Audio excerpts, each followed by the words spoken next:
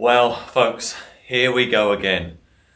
We're back to pre-recording. We're down at the venue, but recording prior to the Sunday instead of doing it live. We're back into further restrictions.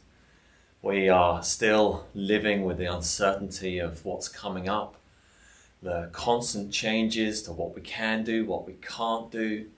It's January, it's cold, and we're hopeful for the end to come at some point. But right now, boy, doesn't it feel tough. We're still separated and yet joined together as we meet in this kind of virtual way, but it still isn't the same as gathering together. We do really feel it. We feel it, and I'm sure so many of you do too. We encourage you as you gather again this morning, reach out. Send someone a message, FaceTime someone. Let's stay connected as we do this. Our messages throughout the number of weeks coming up, as Chantel has already outlined, is we'll get through this. And we are going to get through this. Coming up the last few weeks of 2020, Chantel and I were chatting away and contemplating and thinking, goodness, how do we continue to lead? How do we continue to inspire and encourage and point people towards Jesus? How do we teach? What is the basis of the teaching on these Sundays that we gather together? And Chantel did a stunning job last week as she outlined something that she felt really deeply that the Lord had given her. Something that we've been praying about this week during our 24/7 prayer time of New Year means new life, new joy and new hope. And those of you that tuned in and watched it last week, you'll see just how incredibly enthusiastic she was as she delivered that. And that is what we're reaching for. We are enthusiastic. That is what we're longing for, what we're praying for, what we're contending for, that we want to see happen in the course of this new year. But being truthful and being real and being honest, this is such a difficult time. It just feels like, oh, is it going to ever end?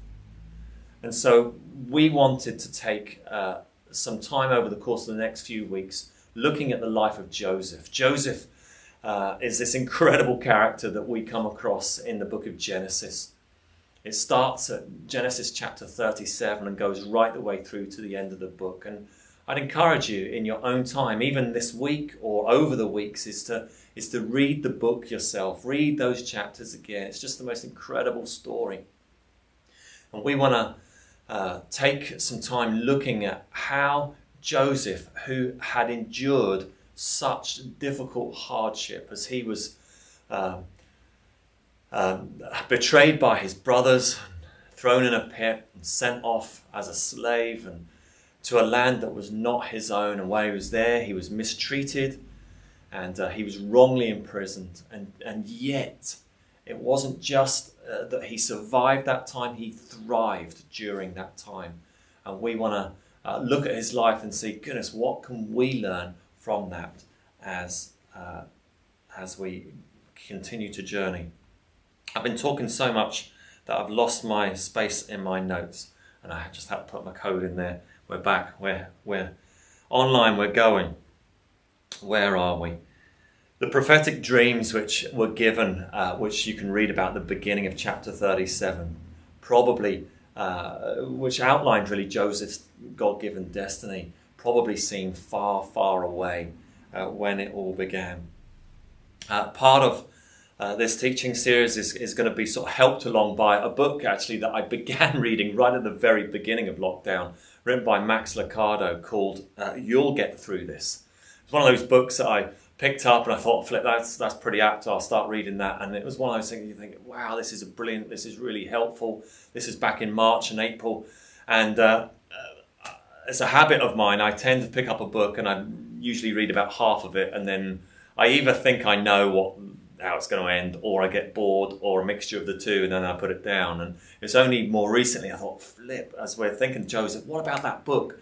And picked it up. I thought, that's so helpful. And so Some of what we'll teach will be inspired very much from that book. Again, just encourage you to read that alongside. That would be good.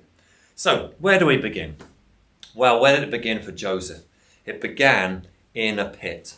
We read in Genesis chapter 37, verses 23-24. So, when Joseph came to his brothers, they stripped him of his robe, the ornate robe he was wearing, and they took him and threw him into the cistern. The cistern was empty. There was no water in it. The journey begins when Joseph is separated from his father. His father, Jacob, otherwise known as Israel, has sent him on a trip to go find his brothers. His brothers were tending the flocks, and it was probably about a 60-mile distance away from Jacob. And he goes there to find his brothers. And as he approaches, the brothers conspire with one another, and they're like, there's that dreamer, there's that one, there's the chosen one. Let's kill him. And if it wasn't for Reuben, the big brother, they would have killed him. And so what they do is they strip Joseph of this incredible ornamented coat or cloak that was given especially for Joseph as the special child, and they take that off him and they throw him into a hole in the ground, a cistern, a hole which would have been used to gather water and store water. But this one had nothing in it. This journey of hard knocks and tough life that had just begun at this moment in time for Joseph had been brewing for some time. You see, Joseph and his younger brother Benjamin were the favourites to Jacob. Jacob had 12 sons. These were the great-grandsons of Abraham and part of the lineage of Jesus. And yet his older brothers despised him. They despised him because they were born to other mothers. Jacob had had children with 4 different women. And it was because Rachel, who was the woman that he most loved and truly loved, who had since died, and maybe, just maybe, Jacob was still playing out that love for her through the sons of which she bore for him. And so in this dysfunctional setup, this family setup that's been created with Jacob as the leader, this resentment has been brewing and brewing for some time. But despite this leading, it still comes as a shock, I'm sure, to Joseph. He probably didn't wake up that morning and go, oh, do you know what? I probably shouldn't wear my fancy coat today. I probably should put on the big padded coat because I'm going to get thrown into a hole in the ground and so on and so on. Of course he didn't. Often the pit or assault or terrible things come suddenly. They just happen. Whilst they might be brewing for some time, they usually come unexpected. This time last year, January of last year, we knew of the coronavirus. We knew of this place called Wuhan in China, and we'd seen images on our TV screens with people there wearing face masks and what have you. But never did we expect that there to affect us here like it has done. We'd seen the likes of Ebola or SARS or other like viruses before, and we just kind of, well, I know I did, just looked and thought, oh goodness, that must be really tough, but never for 1 second thought it would affect us. Even when it came to our shores, even when we'd heard of cases and stories here, we never thought. I remember Arlene Foster, one of the many updates that we've had on the TV in the early days of this, saying, oh, do you know, the schools, it's likely that the children will not be back in school for the rest of this year. And that was right until the end of June. And I remember watching that going, for goodness sake, what is she talking about? And yet, here we are again. We're back to that same place. Joseph's assault came in the form of a pit. Ours has come in this unseen virus, but it can also come in other forms. It can come in marital unfaithfulness. It could come by an unwanted medical diagnosis. It could be job loss. It could be trauma of many kinds that just comes suddenly.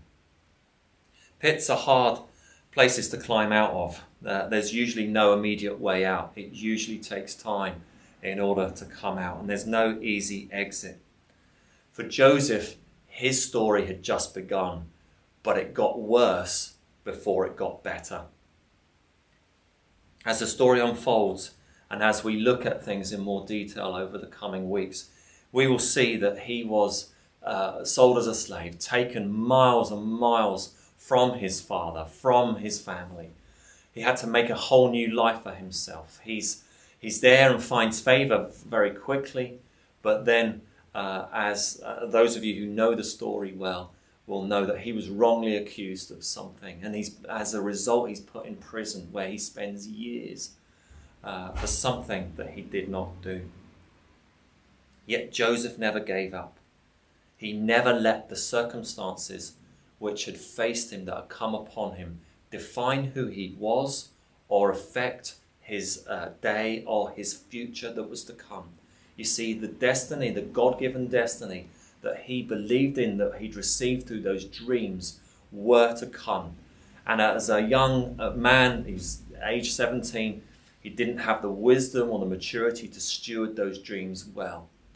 And yet he held on to those. He held on for the day that would be to come, that God had ordained and had promised to him. And that was probably one of many things that in the midst of the pain and the suffering and the loneliness that actually kept him going, that kept him right. He got through this. He didn't just survive, he thrived. As we journey this difficult time, God is at work. He is at work in our lives. And we've said many times over these last number of weeks and months together that it's actually during pain and suffering and hardship that God actually does some of the best stuff in us. And at the time it feels miserable, it feels awful. It's just like, oh, can we just... And yet in these moments, in these times, God is at work. Chantel said last week, 2 times I think, that some of us might be thinking, I haven't persevered, I haven't done what I wanted to over this time. And she said, but look, you're here, aren't you? You're still here, you're still tuning in, you're still pressing on. And that is just part of it. That's part of getting through this, is the ability to just keep putting one foot in front of the other and keep walking in the right direction towards him, the right direction towards one another, and the right direction towards those who are really, really struggling and finding life difficult. We will get through this. As we fast forward to the very end of the story, we skip to Genesis chapter 50, verse 20. It says, "You intended to harm me, but God intended it for good, to accomplish what is now being done, the saving of many lives." This is at the very end of the story. Killer. Here we go. I'm going to tell you the story. Most of you know it. Joseph's brothers go, and they go to the land, to Egypt, where Joseph is, and they find food. And at that moment, after a whole song and a dance that Joseph plays with his brothers, he reveals himself to them. And Joseph is saying to his brothers, you intended to harm me, but God intended it for good. And it was for the saving of many lives. And never for 1 second ever are we saying coronavirus is part of God's plan. Never are we saying it's something that God has brought upon us. No. Not our way of thinking, not our theology. But God is at work in us, through us, during this time. We don't know how the story will end. We don't know what life will look like, although some of us maybe are dreaming, fantasizing about the future of what life might look like once we get out and there's a degree of normality as we return. But one thing is for sure, that we're searching for, that we're striving for, that we're praying for, is new life, new joy, and new hope.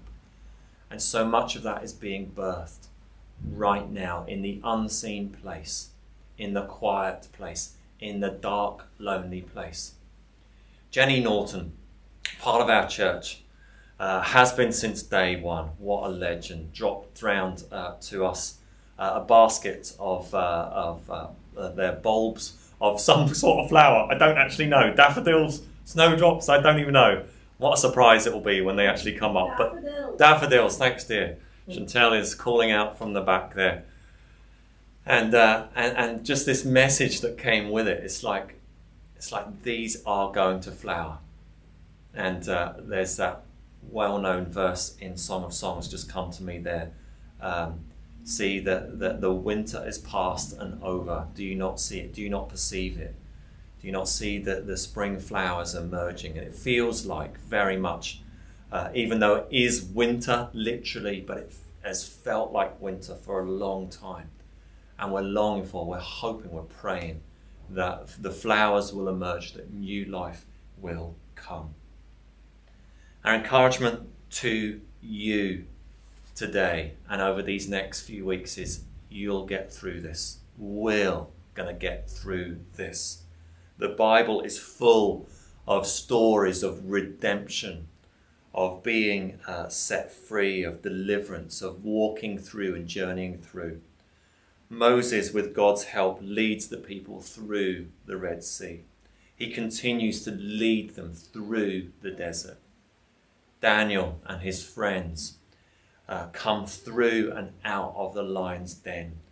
Peter is led by the Holy Spirit out and through the prison gates.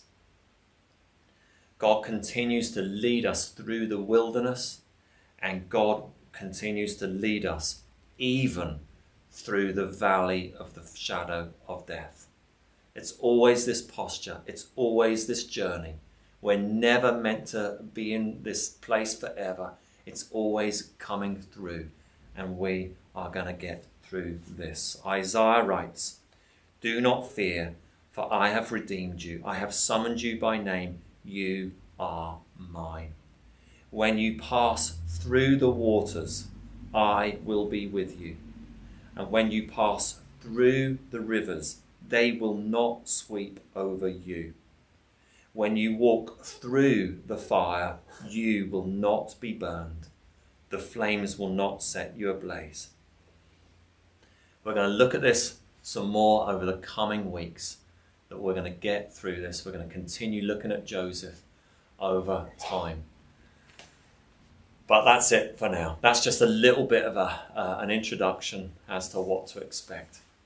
And I'm going to pray in a moment, but just wanted to remind you at 11:30 today, we're going to open up a Zoom call for coffee and chat. You can get the link by going to our website and visiting our events page or What's On. I think it's What's On and then events, and you'll see the Zoom link. You can go onto that, and an opportunity to see us and to see other people, and an opportunity to have a bit of a chat. So why don't we pray together? God, thank you for our time again this morning. Even though we're apart, we're together. And we're together with you in your presence. And we pray this morning that you would encourage us deeply, that we, with you, will come through and get through. In Jesus' name, amen.